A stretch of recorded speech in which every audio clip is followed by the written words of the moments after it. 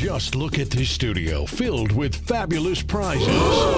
All waiting to be won on Score North's Pick Your Prize! Behind door number 1 is a $10,000 gift card to Chanhassen Dinner Theaters for shows, concerts, food, and beverage. Door number 2 has $10,000 in home improvements for your kitchen, bathroom, windows, and more from Minnesota Rusco and Companies. And behind door number 3, LASIK eye procedure from Dr. Lovenoff at Ovo LASIK and Lens. And a fantastic vacation. No surprise zoinks. What you want, you pick. 14 prizes in all, each valued at $10,000. Sign up for Score North's Pick Your Prize. You can register daily through the Score North app or go to scorenorth.com, keyword prize. Sweepstakes begins March 18th. Special thanks to our prize partners. I always enjoy bringing you the latest. This is The Scoop. It's The Scoop with Darren Dookie Wolfson from 5 Eyewitness News. It's time to get high. This is Scoop Podcast episode 420 on this 3rd of July. The year is 2023. I will empty out my figurative notebook, a handful of notes, then we will get to many conversations. On the Wolves, what was expected is now official. Well, heck, it'll be official when he puts pen to paper, but it has been agreed to. The Anthony Edwards 5-year max extension is in place. Now, Ant can't officially sign until Thursday. The 5-year extension is for a full 5 years. There's no options. When talking this much money, we're not talking options. This has always been the plan, a straight 5-year deal. It can be worth up to $260 million. The way Ant can get to 260, 30% of the salary cap is next season, making All-NBA, winning Defensive Player of the Year, or being named MVP. The easiest, clearly the easiest path is to make an All-NBA team. I think it's incredibly realistic that Ant can make third-team All-NBA. Heck, maybe even higher, but certainly third-team All-NBA. If he achieves that goal, then he will max out at approximately $260 million. This agreement was negotiated by Bill Duffy, the former Gopher, and Joe Branch of WME. So Joe was with the Wolves. Joe came aboard when Gerson Rosas got hired by the Wolves. Joe was an agent for a long time, then made the transition to working in the Wolves front office. Then when Tim Connolly came aboard last summer, Joe parted ways. Joe moved on. That was approximately this time last year, July of 2022. But while here, Joe Branch developed a good relationship with Anthony Edwards. The reason Anthony Edwards left Clutch Sports, run by Rich Paul, is because Omar Wilkes was the head agent for Ant. Well, Omar, in the last 6-ish months, left Clutch Sports to work for Fanatics. So once Omar left Clutch Sports, Ant was like, okay, I need new representation. Has this good relationship with Joe. That's how that came to fruition. What will be interesting now is this was always going to happen. Edwards officially signed with WME like 2-ish weeks ago, 3-ish weeks ago. The news broke over a month ago, but the official documentation got registered with the Players Association like 2-ish weeks ago. Will Clutch Sports, I don't know this, but it's interesting, will Clutch Sports fight for the commission on this contract? Or can Ant argue, hey, like, they did the negotiation, I'm with them now, they get the full commission. But bottom line, Bill Duffy and Joe Branch negotiated this deal. Bill Duffy has his fingerprints on Jaden McDaniels. So Jaden has co-representation with Bill among those helping out on Jaden McDaniels. As I sit here today, afternoon, July 3rd, nothing is close on a Jaden McDaniels extension. The deadline is still many months from now. I absolutely can see it happening, but just right now, nothing is close. It is a process, but we'll continue to monitor the Jaden McDaniels contract extension situation because I do think before opening night, I can see it happening. All right, Damian Lillard. So Chris Haynes, who works for TNT, who works for Bleacher Report, he is very close to Lillard. He is very close to Lillard's representation, Aaron Goodwin. He has his fingerprints in the Portland front office. So he knows people with the Blazers. He reported on Monday morning that the Wolves have made an inquiry with Portland about trading for Damian Lillard. Bottom line, if I thought this was a big deal, I would have made this the lead item in this podcast. I do not. Let me repeat, I do not see a scenario where Damian Lillard ends up here in Minnesota. I do sense this front office is like Rosas. They like to have their finger on the pulse of everything that is going on around the league. So I tweeted somebody a couple days ago, an @tweet, that, hey, I fully expected the Wolves to at least inquire. Well, that's what they have done. I fully believe that Haynes' information is rock solid, that he has that spot on with all his relationships with this story. So I am sure Minnesota has made an inquiry, but I'm just telling you, I do not foresee a realistic scenario where Damian Lillard ends up here in Minnesota. It was a great Friday for Tim Connolly and company. So they knew early on, whether it was Thursday afternoon, Thursday night, Friday morning, hours before free agency, that the likelihood of Dante DiVincenzo choosing the Wolves was low. Now, my intel is Dante was very open-minded to coming here to Minnesota, but the poll, once it was known that New York was going to be in, that was where he wanted to go, reunite with his Villanova guys, Jalen Brunson, Josh Hart. So the Wolves had intel hours before the official start of free agency that DiVincenzo was very unlikely. They also had the intel that Bruce Brown was very, very, very unlikely. Plus, they knew at some point Eric Gordon wasn't looking to come here to Minnesota. This just isn't a free agent destination, right? Phoenix is for many reasons. Minnesota is not. So I thought the Wolves did a very good job knowing what they knew to divide and conquer the way they did. Nickeil Alexander-Walker at significantly less than the qualifying offer, 2 years, $9 million. That is a win. To have options on the 2-year deals for Shake Milton, for Troy Brown Jr., those are wins. Brown can make three-pointers. You think about Taurean Prince leaving. The Wolves are going to miss Taurean Prince. Well, Troy Brown Jr., former first-round pick, he makes three-pointers. Then you think about Shake Milton. Now, he was out of Philadelphia's rotation in the postseason, but I have a contact in the Philadelphia front office, texted him on Friday night. He said, hey, you guys will love Shake, the player. You will love Shake, the person.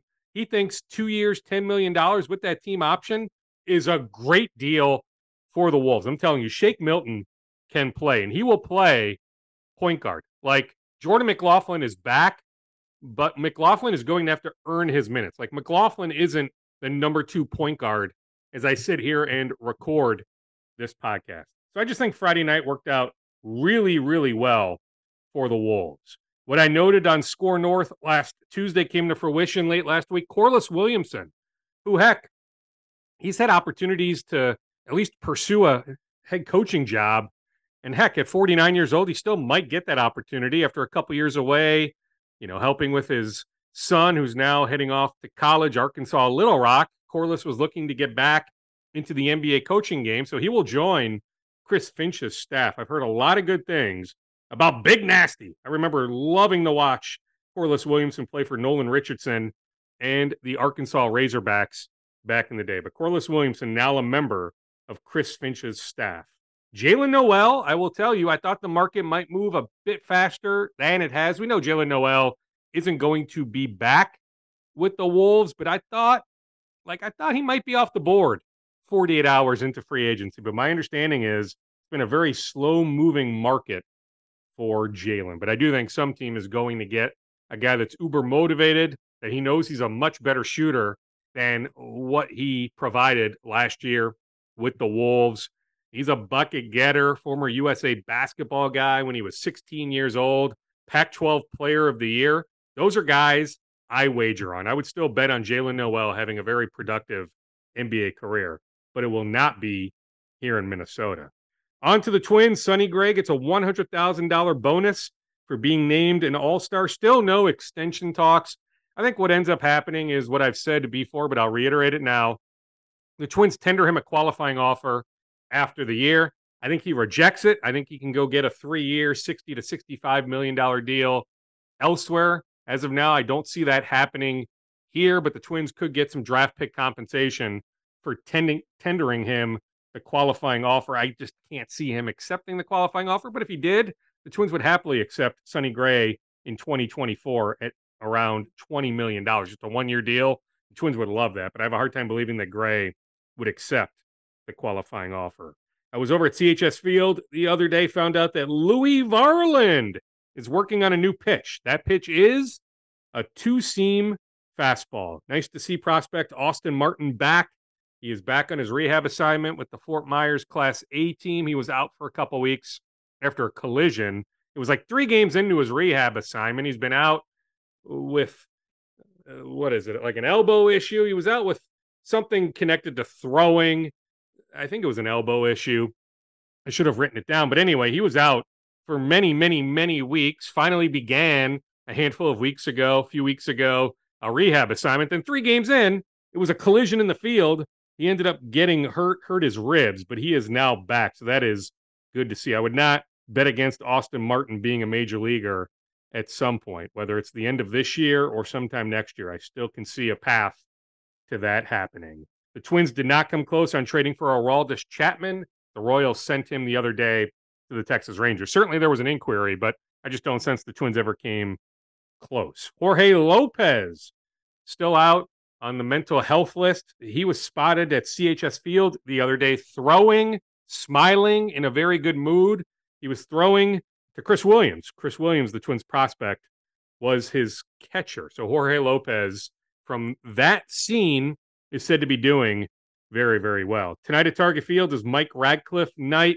I just hope tonight is very therapeutic for his many family and friends that will be in attendance. The longtime Twins scout passed away in the winter after a lengthy battle with cancer. Such a good man. Was on this podcast a number of times. You go back 35 years. So many guys were twins because of Mike Radcliffe. Namely, I think about Joe Mauer. I also think about Byron Buxton. The draft, by the way, begins on Sunday. The Twins ramp up their draft meetings on Tuesday, July 4th.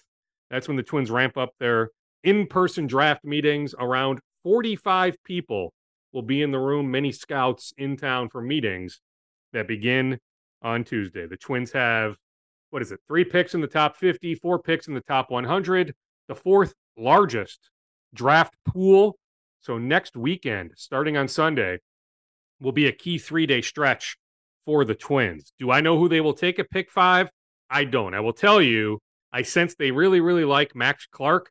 They had a very good interview with him at the Combine in Arizona a couple weeks ago. The interesting question is, if Walker Jenkins, the other prep outfielder, is the one guy of the consensus top 5, if he's the one guy sitting there at pick 5, do the Twins go Jenkins, or do they go with one of these college bats or maybe even a high school arm? Now, I do think if Skeens gets to 5, if Langford gets to 5, Wyatt Langford, the outfielder from Florida, decision easier. I do think there's a bunch of Max Clark fans here in Minnesota. So if he gets to pick 5, I can see him landing here. The question is, Walker Jenkins, the prep outfielder, what will the Twins do if he is sitting there at pick 5? I'm looking forward to later today connecting with Cam Bynum, the Viking safety. He is spending extended time in the Philippines. So he'll be there until, just a couple days before training camp. He's got family ties to the Philippines. He's been running a football camp over in the Philippines. So I'm looking forward to catching up with Cam Bynum. He'll join me via Zoom later tonight from the Philippines. Gophers men's basketball sounds like an exhibition game is in the process of being finalized. A Division III opponent. That's just always a cool environment, cool scene for a local Division III team, a Minnesota-based Division III team going to Williams Arena and playing the Gophers. All right, let's now transition to interviews, many of them. Let's begin on the MLB draft. Sean Johnson is the final decision maker in the Twins draft room. His official title, Twins Vice President of Amateur Scouting. Here is Sean Johnson on the 2023 Major League Baseball draft. The Twins have the 5th overall pick. Sean, Keith Law calls this the best draft class since 2011. There's other pundits that say this draft class is off the charts. We can compare how good it is to other years, but how good is this draft class? Yeah, I think when they talk about the depth of a draft or how good it is, they're usually talking about the first few picks in the draft. So on the top end, it's really, saying Keith's on track there with his comments. It's got great depth to it throughout the first round, especially where we're picking. We like that group and some. And sometimes, it always feels funny, wherever you pick in the draft, it's always one player short of your pick. It's just a thing that happens in the room, even when you pick one like we've done before. So I think we have a good crop to pick from, and our group's really excited about it. We'll focus on pick 5 for a duration of this back and forth. But so what is it, 4 picks in the top 100, 3 in the top 50? Mm-hmm. You've got, correct me if I'm wrong, is it the 4th largest draft pool? You are well positioned. Yeah, it's a good year to have pool money, and with all the options like we talked about that are going to be there. So our group's excited to see how we use those dollars and what transpires in the room. Okay, on pick 5, there seems to be a consensus. The 2 LSU guys, the Florida guy, these 2 high schoolers, Jenkins and Clark. Do you look at it like that? Okay, you're picking 5th, and guess what? We know that one of those 5 is going to get to 5. Or, how do you view that? Yeah, it's a great question. The narrative is that it's a 5-player draft. There's no way on earth we just go watch 5 guys play and just pick whichever one's left. That's not how we'd ever approach it. I think it's always important to keep from going into a narrow focus where it's just we're going to concentrate on this group. Our group has been covering players well beyond the 5 that are being talked about, just keeping all our options open because, as we learned even last year, you just never know how the picks are going to unfold. There may be a player that's not mentioned in that top 5 that goes ahead of us. Anything's possible, so our plan is to be ready for whatever happens. You're right, anything is possible, but as you go through all your mock scenarios, do you know, certain guys won't be there 5? Okay, Dylan Cruz, we know he's going 1, 2, 3, or 4. Paul Skeens, we know he's going 1, 2, 3, or 4. Or is there that much uncertainty that maybe one of those guys does fall to 5? Yeah, I think you can assume anything, right? But the reality is that they may not go 1, 2, or 3 for whatever reasons, things we can't see coming. So we'll obviously spend a lot of time on that top part of the board. And again, just try to be ready for whatever. It may go very straightforward the way people think it's going to go, but we know better than to go into with that attitude it's going to happen like we think, because it's not often the case that it goes, chalk or the way it's supposed to go. How good is Dylan Cruz? Phenomenal player. He was he was one of the most famous 15-year-olds on the planet back when he was in high school, and he had a shaky senior year of high school where he didn't really look like himself. Didn't take the at-bats you see him taking in the College World Series and all year long, really. I think the most impressive thing is he's been, from start to finish, great at-bats every time you're at the park or you turn on the TV, and he just took great at-bats all year long, which is really hard to do in the SEC, the toughest league in the game. So, how good is Paul Skeens? Again, phenomenal pitcher. He's made quite a leap from even last summer when we saw him at the USA trials. Obviously his makeup is probably pretty good from what we know, being in the Air Force. And we've got Wes there at LSU who we've talked to quite a bit, who raves about the kid. So really, they say who's the last best college pitcher that he compares to. It's probably back into that Cole Strasburg range where – these guys aren't on the board every year. That's interesting. So, Wes's parting here was sort of controversial, interesting, the timing and all that, but you guys still have a rock-solid relationship with Wes where you can lean on him for feedback? Totally, yeah. I've talked to Wes several times over the winter. I like to talk to those coaches before the season gets going so they've got a little clearer mind on how they feel about the player. But Wes has had nothing but great things to say about Paul Skeens. How good is Wyatt Langford? Another really good player, great track record. Unique to go from his freshman year where he didn't play a whole lot. And this is a guy who's transformed his body from a catcher, third baseman guy in high school to a guy that can stand in center field sometimes. And so it's been fun to watch him play as well. Yeah, that's interesting. Can he profile as a center fielder? How much center field time does he have? He hasn't played out there a ton. I think time will dictate, whether he's a center fielder or not, as it does with most every player. Sometimes he's the best candidate you have in your system to play there, and maybe ends up that way, but I think we'll just let time figure that one out. All right, how good is Jenkins? Is it Walker Jenkins? Walker Jenkins, kid out of North Carolina, that he's been on the scene for 2 summers now. We saw him after his sophomore year at the East Coast Pro. It was the first time I had seen him. Physically, he's very gifted and phenomenal kid. We've done a lot of work on him as well. So, again, another guy that's going to fit up there towards the top of the draft. And Max Clark, you were in Phoenix last week for the Combine. Of these top 5 guys, he was the one, right, that was there in Phoenix. What stands out about Max? Yeah, Max is I think he's obviously a gifted player, tremendous athlete. He's impressive when you talk to him just because he's so well-versed in how he's trained himself. You talk to most 18-year-olds, they have a decent plan or idea of what they've done and how they're going to get to the next level. But he was an impressive conversation. We spent a lot of time with him, as we have with that whole group you just mentioned. But, yeah, he's more eccentric than Walker Jenkins. And he's just a fun kid to talk to. So I think he's going to be a good player. Yeah, but that doesn't shy you away. Like the kid from New Jersey that you traded to the Reds, right, Petty? Like, sure. There's some bravado there with him, and you guys took him. Yeah, it doesn't make or break a player. It's just who they are. And that's the biggest thing we want to do is once we draft a player, we know exactly what we're turning over to player development, whether he's eccentric or introvert or coachable or not. They just need to know that it's really important in our process that once we get a player in our system, our coaches and coordinators and directors all know how to approach the player. That's one of our big things. Who are some of the other guys that are kind of in that, top of the first half tier that, we fixate on those top 5 guys, but there certainly are some other guys that are, worthy of going in that 5 to 12 to 15 range. Yeah, I mean, I can't give you my list, obviously, but I think that next, even in the top rest of the first round, I think the order could go a lot of different ways. It's hard to, if I'm making a mock draft like a lot of these people have to do, really hard to get the order right because I think it's more just eye of the beholder. Everyone has different things they're hanging on to or, may have seen better performances than other players. So I think the whole first round is super deep, but I also think it could go in a lot of different directions as far as how it goes or pick to pick.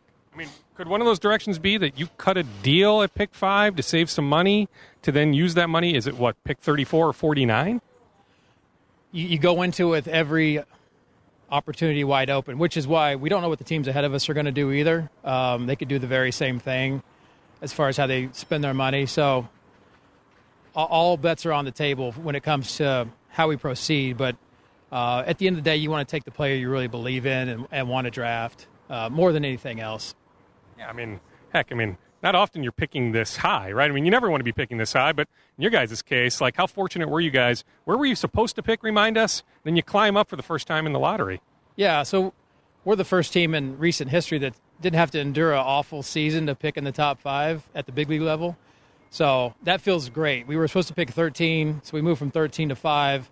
So the fact that we're in the conversation with the players you talked about and the rest of the group that we really like is a real blessing for us. So we're just excited to be there, really.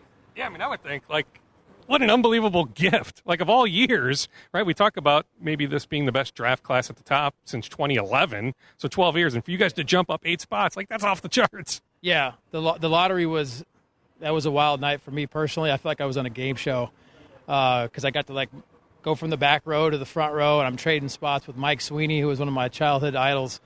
And the whole night was surreal. The night after that, we had dinner with the group that was there at the winter meetings, and it was awesome. I wanted the draft to be the next day because we were so pumped. So give us a little bit more on what your draft allotment is, 4th highest pool money, and how exactly, I still think a lot of listeners and viewers are still confused by the whole process. I think at times I'm confused, right? So how that works if you wanted to, use your money in different ways. Yeah, so essentially each pick in the first 10 rounds has a dollar amount assigned by the league for what the draft slot is supposed to be. So you can go at that number, you can go below it, you can go over it.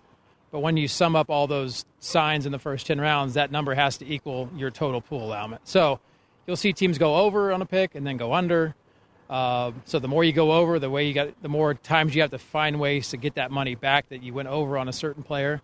So there's a lot of math involved, a lot of mental gymnastics we have to go through, which makes it exciting in the room. Would you be comfortable taking a high school pitcher at pick 5? Yeah, I think if you believe in the pitcher and what he's going to be, there's just, there's so many risks to high school pitchers, but I think the right one, yeah, absolutely. Yeah, I would feel good about it. I mean, you've been all over the place. I mean, since you've run the draft, you've gone high school shortstop, right, Royce? You've gone high school pitcher with Petty, but certainly a lot of college bats as well. Yeah, so we're open to anything. There's not like a demographic we're just going to absolutely avoid. I think you need to be exploring every avenue you can, and then you just come out of the room with the guy you believed in the most. That's really the goal. You know this, so all the mocks have you taking some sort of college bat. Why do you think that is? You'd have to ask those people. I mean, to your point, we've taken a high school pitcher. We've taken other players from different parts of the draft. So I really think it's important to focus on players where that demographic of that particular year is strong. And our group looks at it as every draft is a little different. It has different gifts and strengths and weaknesses. I think that the catching in this draft is pretty thin. The college left-handed board is not as long as it usually is.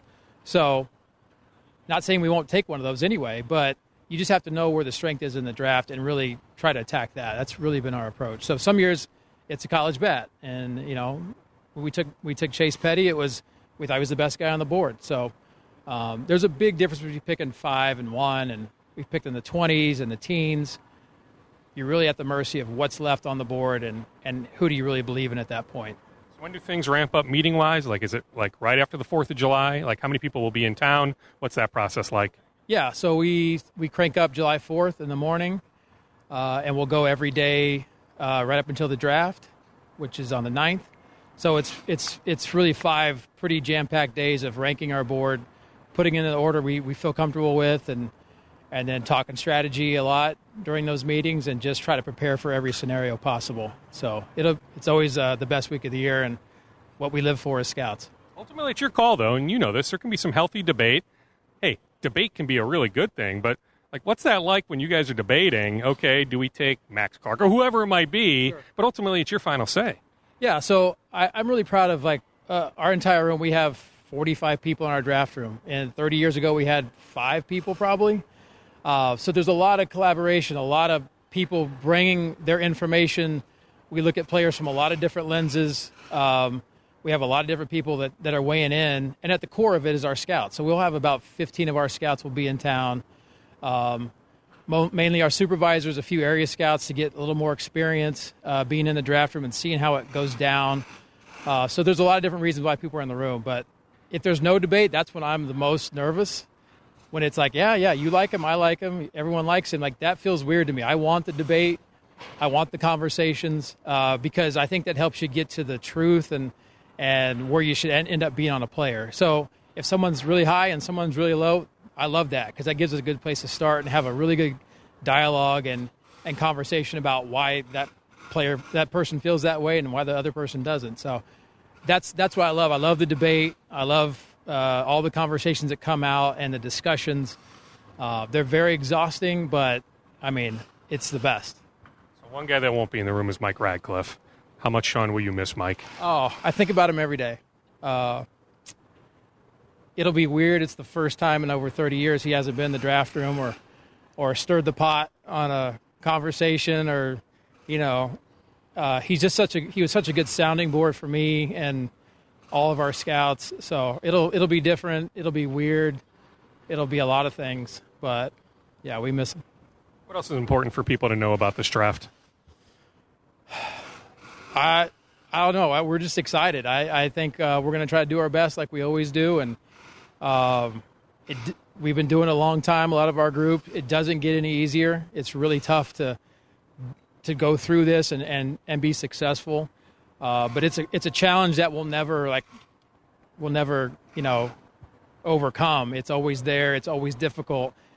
But every year it's fun to meet new players and get to know them and dream about them and get fired up about them. And our group's super passionate and they're ready to be here next week and do it. I get it. I fixate on 5. A lot of fans fixate on 5 or maybe 34. But, you take all this pride in those later round guys. I think about the Bailey Obers you've drafted, right? Josh Winder, any number of examples of later round guys that have made it all the way up to the big leagues. Yeah, no one has ever asked me who we're taking in the 11th round. That hasn't happened yet. People seemingly don't care about that one. But, yeah, we take a lot of pride in having a complete draft and really making a good decision every time we pick all the way through the 20th round. Because you never know, especially with our player development, how much we believe in them and the things they've been able to do with the Obers and the Winders and the Varlins. Like, those guys have come. They didn't look like that when we took them. And those guys come a long way. And so we got a few more of those guys coming, that we just took last year that haven't made great strides. So we'll see how it goes. But, yeah, I think it's a tip of the cap, not only to our scouts, but our player development who do a great job. Yeah, I mean, it has to be cool as you look at the big league roster right now and the fingerprints you had on so many of these guys getting drafted by the organization, right? We can go up and down the list, whether it's an Edward Julian, a Ryan Jeffers, Byron Buxton. I mean, just any number of examples. Yeah, I've never once thought about like you, as you put, like, my picks. It's never thought about that one time because there's so many people in our room that contribute that. There's a different story for Jeffers and how we landed him, and you can go on down the list. Someone else contributed. Yeah, I have to make the final decision, but that's with a ton of input and feelings about the players that we get from the awesome people in our room. Always appreciate Sean's candor. I'll definitely catch up with Sean after the draft. We'll do a review of the Twins 2023 draft class. The Twins in the fall met with Gophers pitcher George Klassen. He's from Port Washington, Wisconsin. He's expected to go top 4 rounds, top 5 rounds, maybe top 6, top 7, but he is going to get drafted in all likelihood on Monday. So he won't go that first day, but then rounds 2 through 10 are on Monday. He's expected to go on Monday. He is the top ranked locally based prospect, I guess, however you want to define it. To me, he's from Port Washington, Wisconsin. So truly, the top-ranked local draft prospect is Easton Breifogel of Benilde St. Margaret's, but he's not going to get picked high enough where he'll sign. He'll end up at the University of Arizona. But if you want to count Gophers players, then George would be the guy. George Klassen, Gophers pitcher who throws it over 100 miles per hour, had a very good run at the Combine a couple weeks ago. I caught up with George soon after the Combine. Here is Gophers pitcher George Klassen, again expected to go in the top 10 rounds of the MLB draft. George, it's great to see you. We're no longer a year or months. I mean, to me, the countdown is days until July 9, 10, 11, the draft. Just take me through your emotions as we're just days away. Yeah, I don't know. So I was just in Arizona, and you kind of go through the works. You get to see a bunch of people, see a bunch of teams, talk to them. But, I mean, for me, it doesn't feel like it's, that far away. It feels like, I still got time to hang at home, maybe work out or something like that. But, yeah, it's 2 weeks away, so it kind of feels surreal right now. What are your plans that Sunday, Monday, Tuesday as the draft approaches? Kind of just hang out. I think it'll be really good. Family thing. So my family will be here. My sister will come down from Minnesota. So kind of just hang out, just have a good time together and really just see what happens. Okay, so you mentioned you were in Phoenix for the Combine. Just take me through how those days went. I mean, both on the field and certainly, some interviews with teams off the field. Yeah, it was a blast. So I got there last Monday and left yesterday. But, I mean, you get to see people who you played against in the season. Maybe some people know you. So, I mean, all the guys there are pretty cool. So the Tuesday that I threw a bullpen was awesome. I mean, there's a bunch of people in the stands. MLB was doing interviews everywhere, so it was really cool showcase. And then the interviews were on the club levels. Awesome talking to teams. You get to meet some pretty high, guys pretty high up there. It was awesome. I mean, also nerve-wracking. You say awesome, but was it also nerve-wracking? I don't think so. I was more excited for everything other than kind of being nervous. So maybe that was like a little cover-up, but I mean, it was just a blast. What surprised you about the Combine? Ooh. I would say just the amount of stuff you do. I don't know. I mean, I knew you're going to do a bunch of things, but I mean, bullpen, strength stuff, MRIs, x-rays, physicals, all that stuff. So your days are long, but they go by pretty fast. Everything check out okay, though? I mean, are you happy with how the full week went? Oh, absolutely, yeah. I mean, it was a great experience. I don't think it could have gone any better, really. Yeah, I mean, you were hitting. I mean, you're known for the velocity, right? And the velocity stood out when you were on the mound? Yeah, felt good. Arm felt pretty good. And it was just a fun time. So, I mean, what's your sense? I mean, do you have a sense on how draft weekend will go, how it will unfold? Do you have any idea? Not really. I mean, that's a conversation I can have with some people, but I mean, for me personally, just kind of going with it. Just going day by day, not trying to think too much about it, but see it happens and unfolds in those 3 days. Do you have a sense whatsoever, just based on dialogue with teams, of the teams that really have interest in you? We didn't really talk about like where we're going and stuff, but I mean, high praises, getting me out there. They just want me to pitch, and I just want to keep playing. So I'm on board with all of it.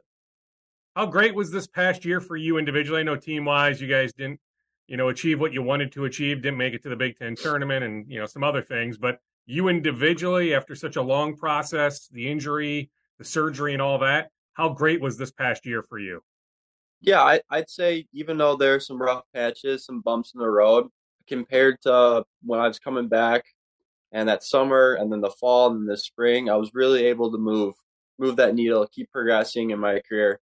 So I think, more innings, more playing in my future, I think that's only gonna get me higher where I need to be. So I think it was a pretty good learning step.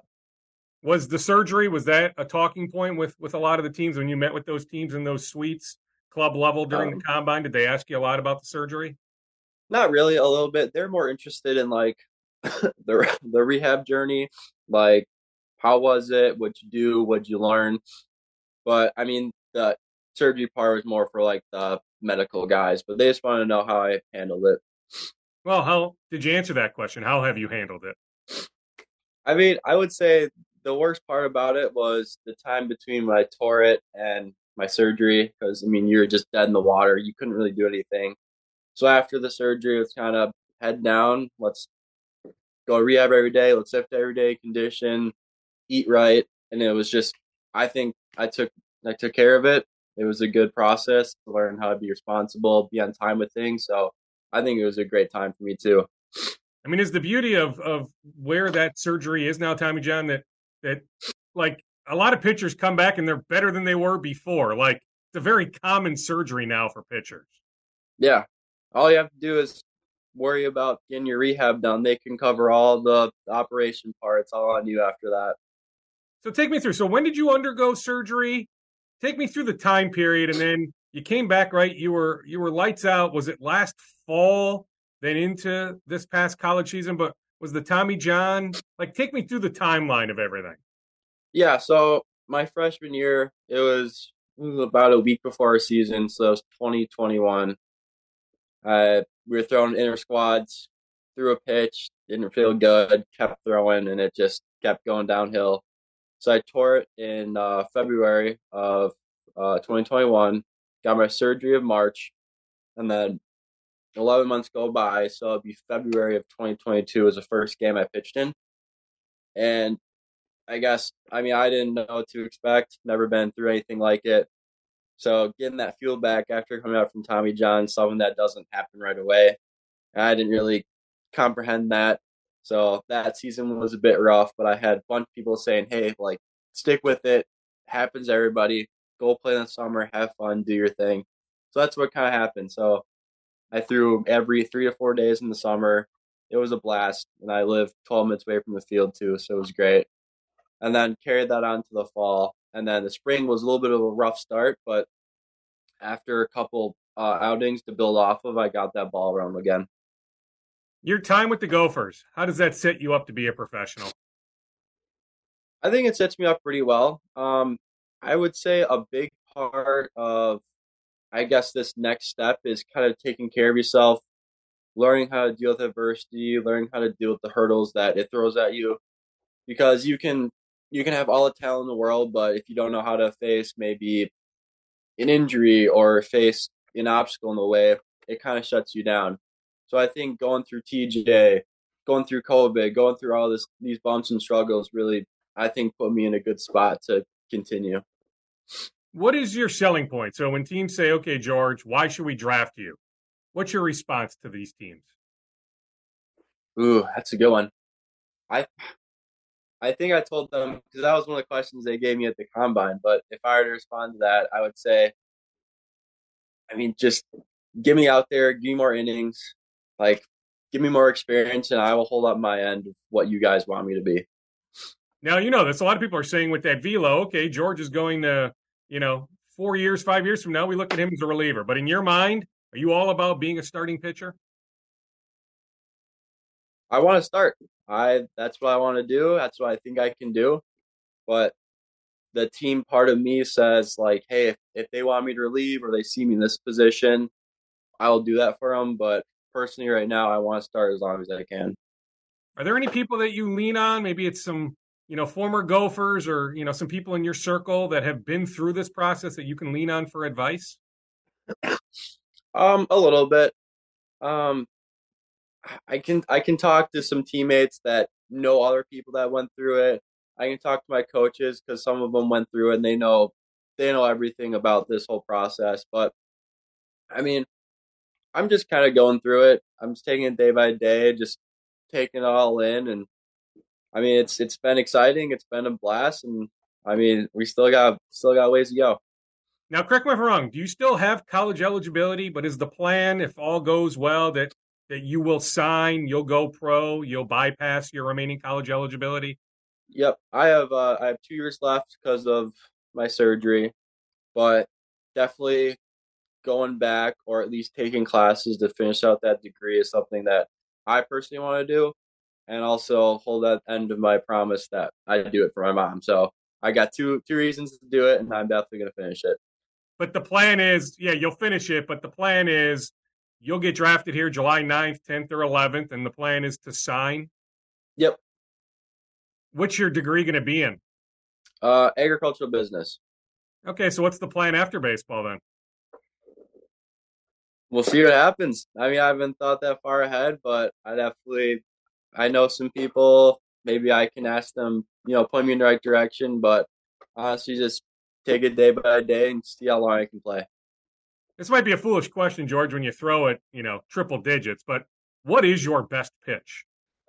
I mean, well, since you said that, I mean, the fastball is lively, it's explosive, but I've been working on my secondaries a lot in the summer. I really like my curveball. I think it's become one of my better pitches, and the feel for it just continues to get better and better. So I'd put it really close up there at the fastball. But I guess bottom line is, when you throw as fast as you throw, George, and when you can locate your fastball, is there a better pitch than a located fastball? No, not really. Because you can throw one up and it might look like a cookie for the hitter and it just rides up and they miss it by a foot. So, I mean, that's I guess, a luck you're throwing that hard. So what was the progression in terms of velo? Like, what were you throwing as a 9th grader, 10th grader, 11th grader, your senior year of high school, then transition into college? Like, how did you progress velo-wise? Yeah, so I didn't really start pitching until my summer going into my junior year of high school. And then, I mean, I would, if you know, like the Iron Mike machine, I used to throw like that. So maybe like the first inning, I'd hit an 89, and then the next inning, it would be mid 80s. So I changed my arm action a little bit. And that's when I saw that huge velo jump my summer going into my senior year of high school. So I think I maxed out at 94 in high school and then would sit maybe 1 to 3. So, I mean, that was cool. I mean, just a little change like that. Arm action was great. And then when I got to school, right before it all happened, I topped out at 96 at Minnesota, which felt awesome. It was really cool. And then, I mean, honestly, I just contribute to keep going up with that. It was just strength, conditioning, and just sticking with the rehab just got me up to where I am now. I mean, is that one selling point that you have for teams that, yes, you've had the surgery, but the surgery is out of the way. A lot of pitchers undergo the surgery, plus less wear and tear, that you just haven't thrown a lot of innings going back a number of years. Yeah, I mean, that's something that I think is not said, but something that teams maybe know. Like, hey, this kid only has 70 innings on his new arm, but only had 100 on his old one. So, I mean, I guess nobody can really teach velocity and all that stuff, but everybody can teach pitching, and that's what I'm looking really excited to in these next couple weeks. So, how much of a benefit is it to be from a northern state? So high school in Wisconsin, college at Minnesota. So, again, not as much wear and tear, not as much maybe club baseball going back to high school. And, I think about some of these kids from the South. Yes, they've played a lot of games, but you think about, from a pitching standpoint, a lot of those kids have thrown so many innings. Yeah. I mean, I think it's a little bit of an advantage, but they also have the advantage, too, that they've been out there all year round. They're getting more experience, more feel. They're just maybe a couple steps ahead. But, I mean, if all goes well, I'll be in a warm spot all year round, so I'll be in the same boat as them. How you feeling right now? Like, okay, so you get drafted July 9, 10, or 11, okay, and then you sign soon after. Would you like to still pitch this summer for your new team? Absolutely. I mean, if all goes well and they want me to throw, I'm looking forward to it. But if they have other plans for me, I mean, I don't think I have a say in that, but I would love to play more this summer. George, what else is important for us to know as we tell your pre-draft story? No, I think we covered a pretty good chunk here. Well, I mean, where do you need to improve? So, regardless of where you end up, the competition is going to ramp up. The batters you face are going to be more advanced than the batters you faced here, this last year in college, whether it was non-conference or the Big Ten. So where do you need to get better making the transition to professional baseball? I think I just need to get out there more. I think I need to play more. I need to pitch more. Pretty much just play the game more than I have in the past couple of years, and that's obviously something that can be easily accomplished because, you're playing every day. So I think just get me out there more, pitching more, getting that experience in the field is only going to progress me higher. Did you grow up a Brewers fan? Yep. Okay, so, have you thought about the possibility of the home state Brewers maybe grabbing you? That would be awesome. I would love that. I think my parents would love that. My family would love that. So, that would be sick, but who knows? Got it. George, if there's nothing else for us to touch on, this was a fun back and forth, and I'll certainly reach out to you after everything, takes place, whether it's July 9, 10, or 11. But we know you're going to get drafted. Hopefully you can go as high as possible. Absolutely. I appreciate that. Do you have a sense whatsoever, George, of, okay, like I can go top 5 rounds, or it's going to be more like the 7th or 8th? Is there anything in your mind how you're processing all that? Not really. I just know it's going to happen maybe one of those 3 days if all goes well, and I'm excited for that. Perfect. George, thank you so much, and I'll certainly be in touch, okay? Absolutely. Thank you. This is Tom Bernard. Can't get enough of sports talk with Phil Mackey and Judd Zolgad? Tune in to the new Tom Bernard Show podcast Monday through Friday as Phil and Judd join me to discuss the latest sports headlines and whatever else comes to mind. Just download the Tom Bernard Show app wherever you get your podcasts or visit tombernardshow.com. It's another way to get more from me and Judd talking sports and having fun with Tom, and it's all at your fingertips. Download the Tom Bernard Show app now and join the conversation.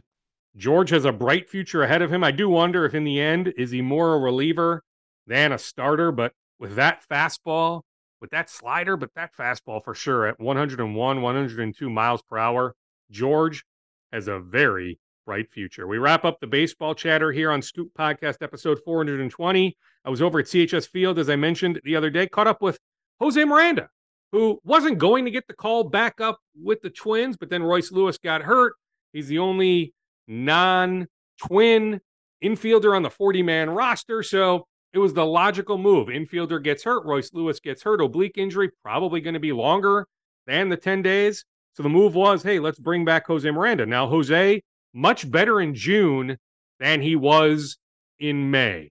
That's where I began my conversation with Jose Miranda. Just putting the work every day. It's a grind, obviously. It's been some good couple weeks. Expound on the adjustments. Specifically, what adjustments did you make? Just trying to get my pitches at the plate, trying to feel good with my load, being on time with the pitches, all that type of stuff.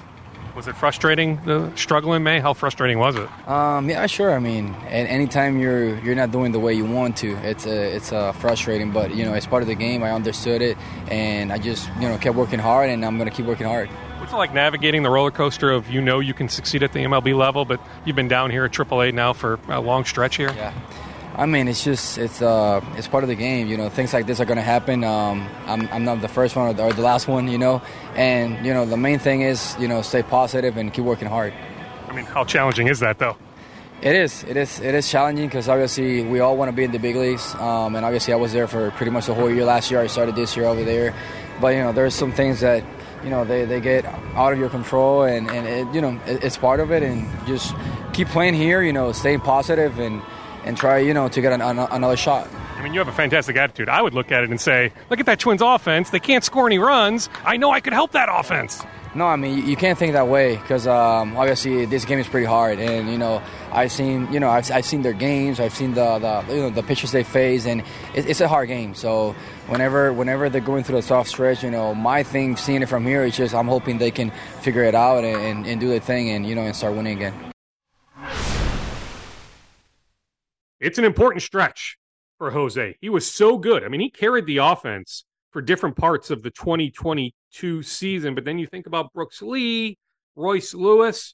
Where exactly in the future does Jose Miranda fit? So that just tells you how important the next few weeks are. Hopefully he can show the Twins something, stick up here, then have a very productive rest of the 2023 season. All right, let's transition to basketball. Ryan Saunders, Wayzata High School, former Gopher, former Wolves head coach, former Wolves assistant coach. He just won an NBA championship as an assistant coach with the Denver Nuggets. We discussed that. Here is my conversation with Ryan Saunders. Ryan, congratulations. When I say Ryan Saunders, NBA champion, how does that sound to you? It sounds great. Only been hearing it for about a week here, but it's a feeling I know is never going to get old. What was last week like? Take me back to that moment when you knew, okay, Game 5 is over. Take me back to the final horn sounding. You guys are NBA champions. Yeah, I mean, it was really something that was surreal in that moment, especially the fact that we weren't up 30 the whole game. You know, it really came down to the last 30 seconds there. And it was one of those grinded out, hard-nosed wins that, you know, we showed that we could win in a lot of different ways this year, which I think really just proves, how we are the NBA champions, best team in the league.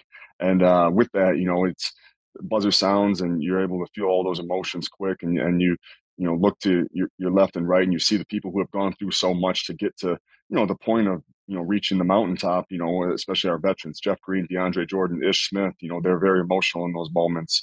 I was emotional, coach was emotional, everybody's emotional because we all have our different paths. But collectively, everybody, sacrificed, everybody worked together. And, it's just been a lot of fun this last week. And it will continue to be fun here for a little bit. Yeah, I mean, I think about the parade on Thursday, then they transitioned into a party in Vegas soon after. Yeah, it did. It did. So it was quite a few days there. I was glad to get home on Friday and be around my wife and kids for Father's Day then. So it's just been special to spend it with family, but also spend it with these guys, just our players, our coaches, our staff. I've never been a part of a group that sacrifices more for one another and for the good of the team. And it's just been so special. Did you make it all night Thursday or did you hit the sack pretty early? Oh, I hit the sack early. I was the first one out, along with a few other folks. I didn't make it all night. And, but, I know guys had a great time. I had a great time, when I was out. But it was a blast. I think about all the losses, right? I mean, everybody has a lot of losses they can point to, but you've experienced a lot of losing over the years. Mm-hmm. Does that just make up, though, like what you just experienced? Just, you go through all those losses to get to this point? Yeah, and I think it puts a different perspective on some of those losing years, too. And I don't look at them as, now as an NBA champion, as, losing, years, a lot of losses. I don't look at them as things that piled up. I look at them as, things that I was able to learn from, but then also things that I'm able to look back on and think about, wow, how maybe close or far away we were in those moments, in a sense of, I see what players, were able to sacrifice here in Denver to work towards a championship and realize, in some of those moments, we didn't necessarily, do the best job of that as a group. And so it's learning experiences you can look back on, but then you can also see, hey, maybe this was something we were more on the right path towards, not necessarily saying an NBA championship in those moments, but saying that we were on the path towards, something great. And we had some of those types of guys.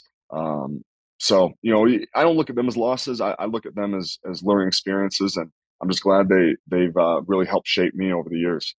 It's not like you had to take this job last summer, give or take about a year ago. But is this sort of what you pictured? Hey, at least I knew if I go to Denver, I know Coach Malone real well. I know Coach Adelman. I know Calvin Booth. Yeah. It would be a great opportunity. Plus, hey, the team should be pretty good. And, hey, lo and behold, now you're a champion. Yeah, I mean, that was one of the reasons I didn't take – I took a year and a half off, basically. I had opportunities, after I got let go in Minnesota. I opted to spend time with my family. Opted to wait for, what I felt in my heart, was the right opportunity for me. And then last summer, around this time, about a year ago, I got, calls from these guys here, and, we started communicating, and, I talked with my wife, and we just said, wow, this sounds like a really good opportunity. And then you get around the team, you knew the team was good, but then you get around the players, and then you start really getting excited. You're like, okay, this could be something pretty special. And then to do it in my first year here, I'm just super grateful that this was the opportunity that God had laid out for me. I'll leave you with this. I'm assuming your phone has been blowing up for the last 7 to 10 days. Anybody surprise you that has reached out? Nah, I mean, a lot of people, that I've worked with in the past, players, a lot of the Timberwolves players, reached out, which was fun. In those texts, nobody said that their run was better than ours, though. So I had to hear that through a podcast, which I wholeheartedly disagree with. But guys did reach out to me, wishing congratulations, and it feels good. I mean, you and Kat are so tight. I mean, can you give him some good-natured ribbing for those comments? Oh, when I see him, he's gonna get it. When I see him, because I can't say that anybody would agree with that one, but hey, everybody can be proud of their accomplishments. I'm very proud. I know we're very proud as a Denver Nuggets organization to be 2023 NBA champions. Funny comments about Kat. There is no doubt about that. I do know that Zeke Naji of the Denver Nuggets from Hopkins High School plans on bringing the NBA championship trophy back here when he can. He'll be hosting a basketball camp at Hopkins High School, August 7th through 9th. Maybe more realistic, though, is after school starts sometime in September before Zeke reports for training camp. But I do know the plan is for Zeke Naji to get the NBA championship trophy here to Minnesota, specifically to Hopkins High School. All right, we continue the basketball dialogue. New Gophers forward from Lithuania. I Zoomed with him from Lithuania. Well, he was in Lithuania. I was in my living room, actually my kitchen. Kristupas Keinys. Kristupas Keinys. I hope I'm saying that name right. He'll say his name here at the beginning of this back and forth. He will join the Gophers officially sometime in either late July or early August. It's just a process to get the visa to come full-time here to Minnesota. But he visited Minnesota, visited Loyola Marymount as well a couple weeks ago, fell in love with Minnesota, gave Ben Johnson his commitment. Here is my back and forth with the new Gophers forward from Lithuania, Kristupas Keinys. Kristupas. Now, is my understanding correct that the Gophers coaches call you Chris? Do they just call you Chris? Yeah. Take me through why, Chris. I'll call you Chris if that's okay. Take me through why you want to be a Minnesota Gopher.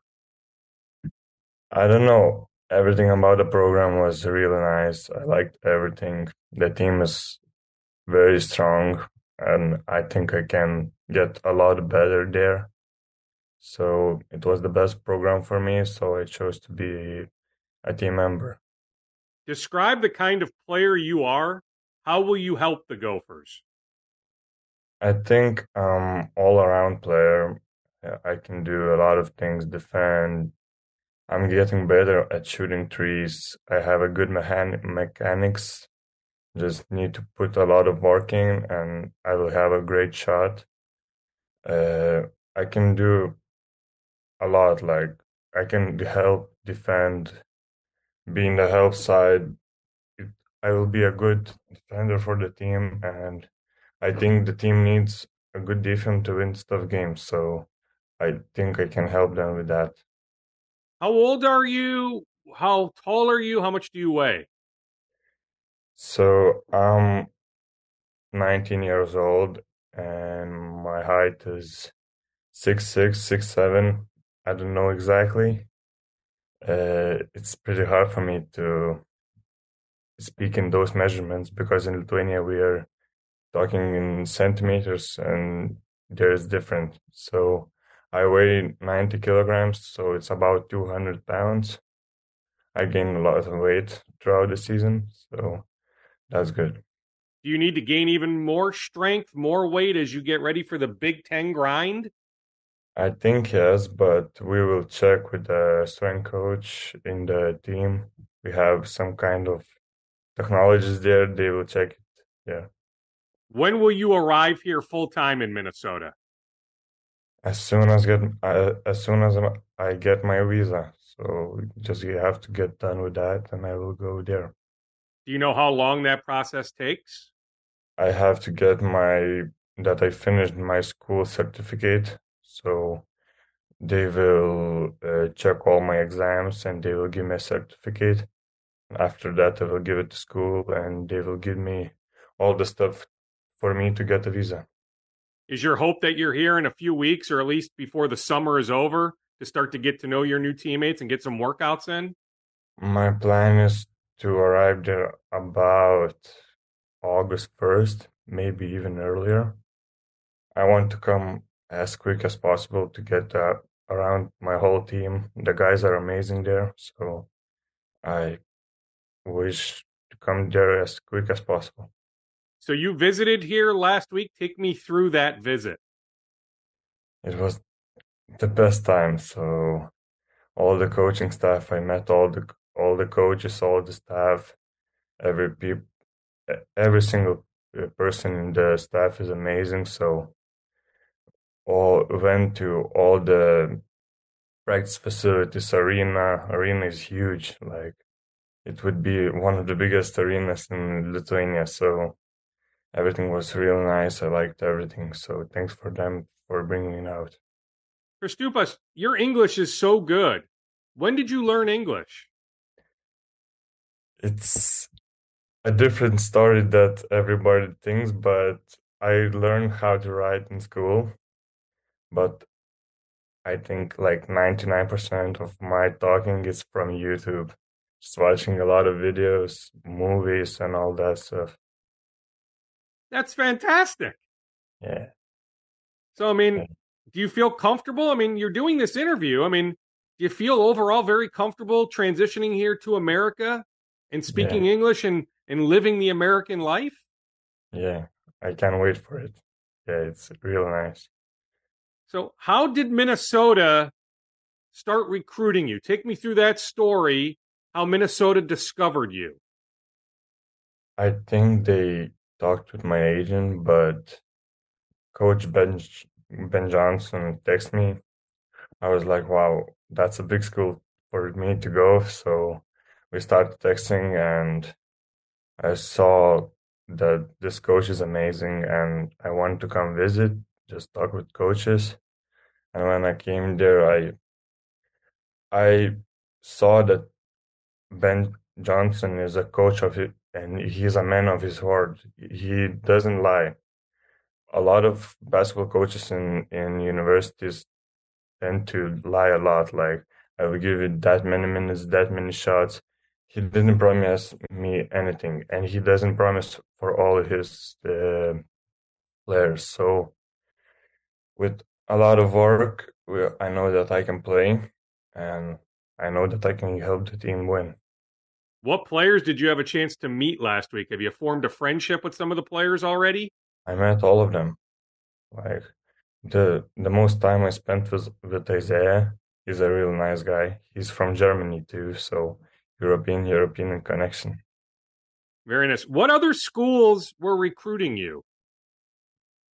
I talked with a lot of schools, so I talked with a lot of schools throughout the season, but I visited LMU and Minnesota that just two because a lot of coaches were telling me to come and all that stuff, but they just they were just talking but not doing anything. So I like that Minnesota were talking and doing things too. That was pretty big thing why I chose them.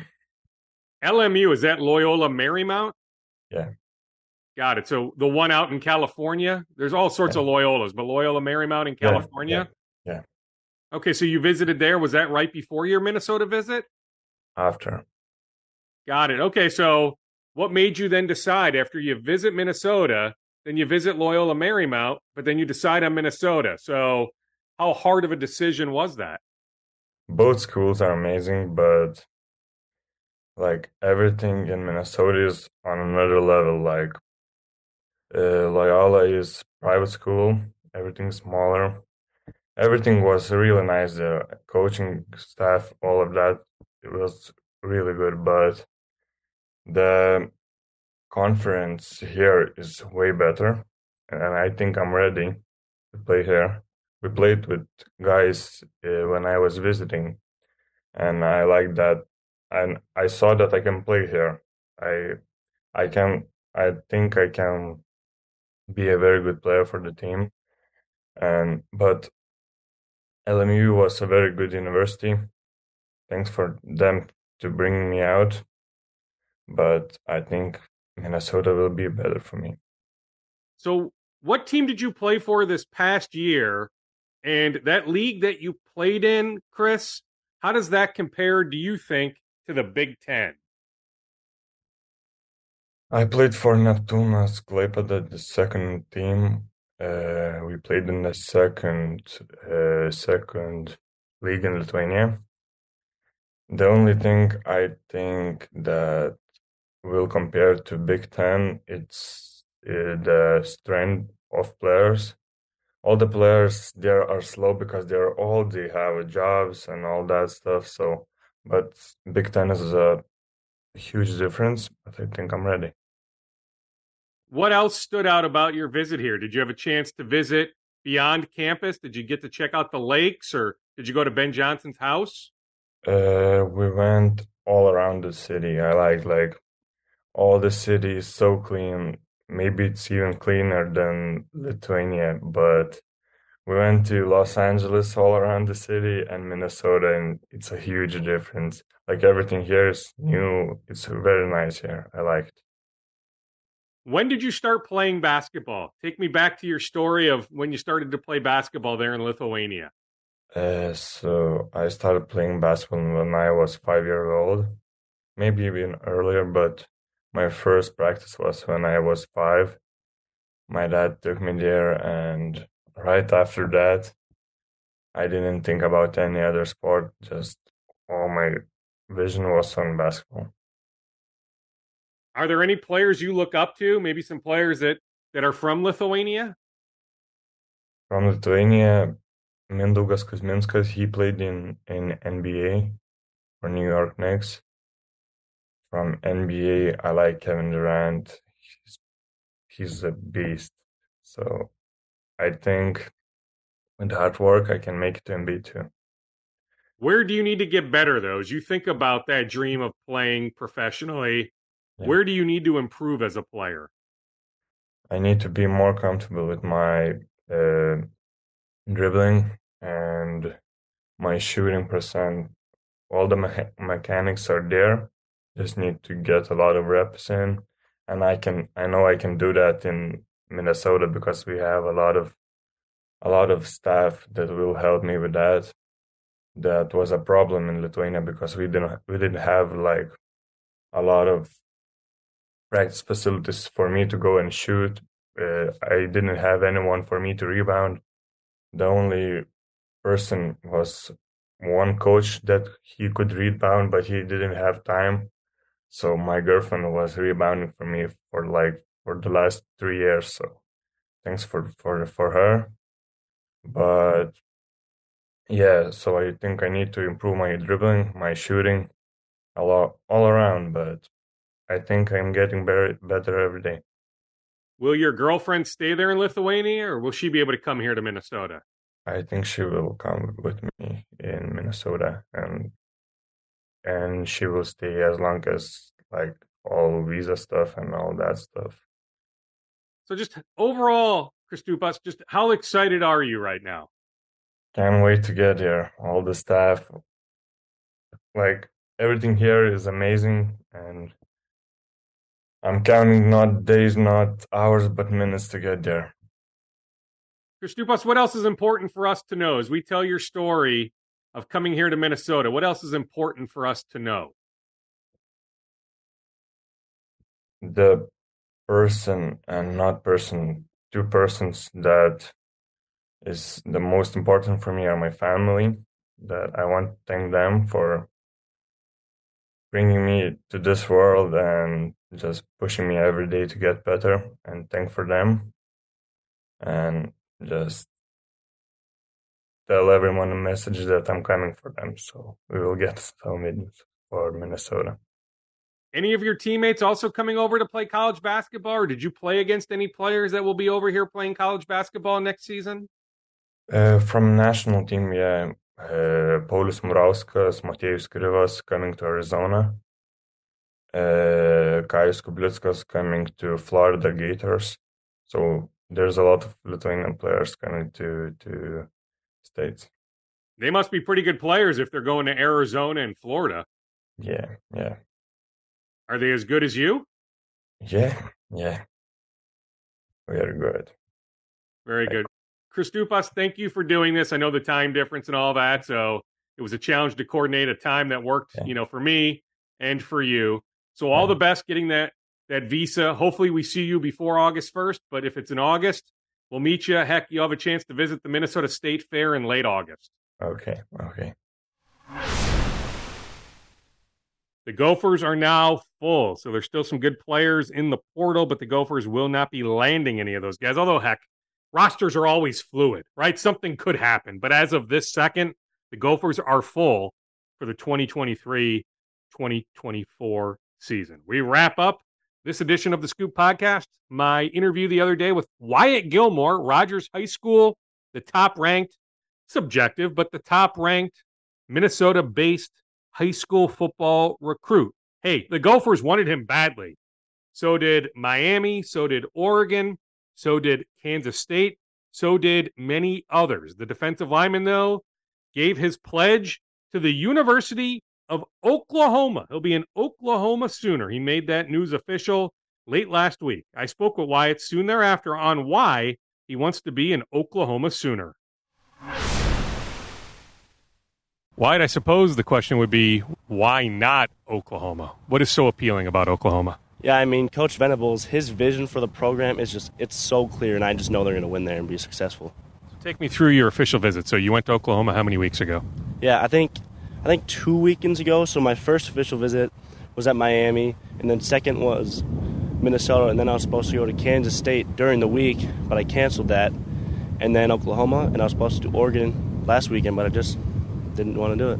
Okay, so you knew, because that's what I was alluding to, that I thought you actually went to Oregon, but you canceled Oregon because you knew after that Oklahoma visit, hey, signed, sealed, delivered, that's where I want to go? Yeah.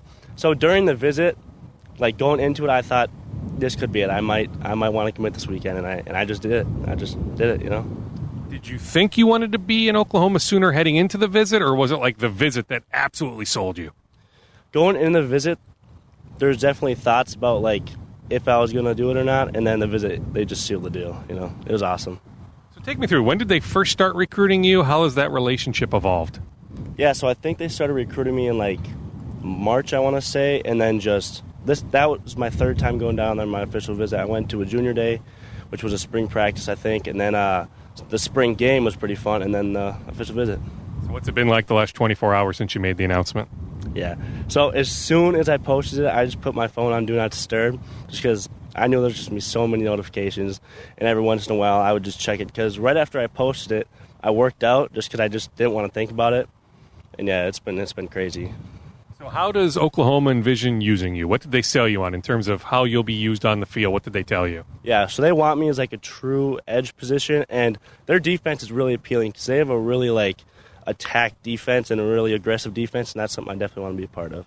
So what do you think about the transition? So they're making the transition. Will they fully be in the SEC once you get down there? Yeah, so my first game will be against Alabama in the SEC, so that's pretty cool. Wow. And you think about the transition, too, with Lincoln Riley leaving, right, going to USC, Coach Venables coming in, but you feel comfortable with Coach Venables?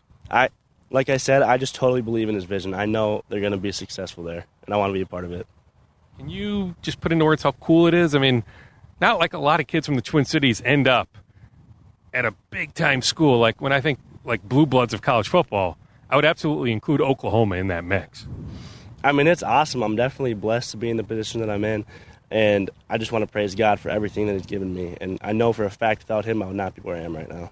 How much of a sigh of relief do you have right now that I'm sure at times the recruiting process was great, but I imagine at times it was also really grueling? Yeah, it was really fun, but there are definitely some parts that were just like super, annoying almost, because it's like I'd be getting so many texts from just coaches and reporters, and it's just like, especially during school, it was hard. But yeah, it was fun. Has anybody reached out to you in the last 24 hours or since you made the announcement that has surprised you? I'm sure you've heard from a lot of people that, you figured to hear from, but anybody surprised you that reached out to you?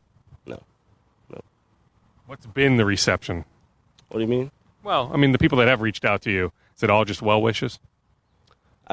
Yeah, I'd pretty much say it's well wishes. There's been a couple of schools, though, that are still on me, trying to get me. Okay, well, who are those schools? I don't really want to talk about those schools. But, that doesn't matter. You are locked in. You know you're going to be an Oklahoma Sooner. I'm a Sooner, 100%. What stands out about the campus down there? We'll focus on the football field, but you need to live a life off the football field. What will that be like for you? The campus down there, the campus is pretty cool. It really has, a college feel to it, Yeah, so, just where you'll live and the classes you'll take and everything, just everything checks every box that you were looking at? Yeah, and when it came down to my last couple of schools, I really could not find a single thing wrong with any of them. It's like every single one of them checked the boxes. It's just what really felt right. Yeah, you know this. A lot of people here are saying, well, why didn't he pick Minnesota? But you're saying, hey, I had so many good options. I could have gone to Minnesota, but hey, Oklahoma just, maybe you wanted to leave town. Yeah, I think it was the best fit for me. How hard was it to tell the Gophers no? It was really hard because I've developed such a good relationship with all the coaches there, but it's just something that had to be done. Yeah, because you know this too. There's a spotlight on all these 2024 recruits that have committed to Minnesota. So were a lot of those kids hitting you up pretty regularly saying, hey, Wyatt, come join us? Yeah, I was pretty close with a lot of the commits there. It does suck just to know that I'm not going to be able to play with them, but it's what's best for me. What else stands out about Oklahoma? The relationships that I have there with the coaches, it's just those coaches are amazing. And I could tell right from the get-go how important I was to them and how much time they invested in recruiting me. It was a no-brainer. Have you thought about the history of Oklahoma football going back to Barry Switzer, but then more modern times like Adrian Peterson, C.D. Lamb? The list is it's so long of stud Oklahoma players. Yeah, they can produce, and that's one of the big things about that school is my goal is to go to the NFL and succeed there, and they have a long list of people who've already done that. So they're going to use you at edge, you said? So what do you need to do this next year in terms of getting ready for what will be the SEC? I don't know if I really have to put on that much weight, but I definitely got to develop my pass rush a lot more because in Minnesota we don't really do that much. So, are you confident that you'll be able to develop that, and then once you get down there, you'll be able to even, grow that much more? Yeah, I'm confident in it. And, so I want to be an early enrollee, so I'm going to go there during January, I believe. So those extra couple of months that I'm going to be getting, I think I'll be ready. Have you heard from other Oklahoma commits? Are you building a rapport with those guys? Yeah, definitely. Are there some names that we should know, or, maybe if we go to 24/7 or whatever website, are there some names that you can throw out there? James Nesta, I was with him at Miami, so we're pretty close. I think we're probably going to end up being roommates there, and then their quarterback, Michael Hawkins.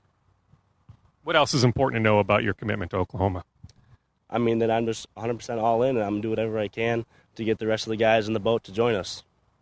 So, again, you knew.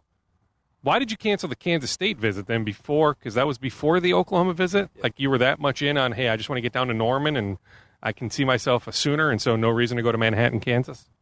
I mean, yeah, one of the big things is, like, these visits get tiring. Like, they get so exhausting. And it's like, so if I would have went Minnesota, and the next day I would have had to flown to Kansas, and then I would have had, like, a one-day break to go to Oklahoma. And I did not want to show up in Oklahoma just cranky and tired after just back-to-back-to-back visits.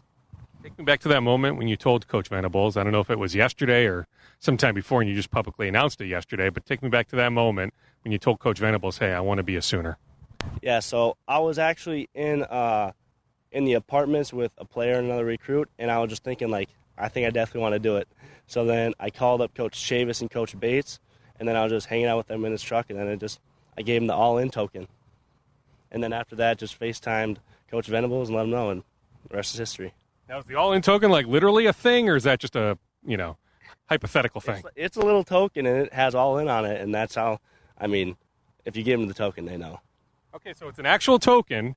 You got the token when you were on the visit, and they said, hey, if you're in, give us a token? Yeah, pretty much.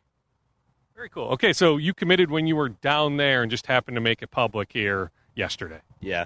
There was definitely, like, I had a lot of thoughts left that I really just wanted to figure out, and then just over the past week just figured them out. Anything else important for us to know as we tell your commitment story? I mean, just besides the commitment part, just this year, Rogers football, I think we're going to win it all. Like, there's no doubt in my mind that we have the ability to do it. Wow. I mean, you guys were really good last year, so you know that there's enough talent coming back, maybe some kids that will make the jump from JV to varsity, that you guys can be that good?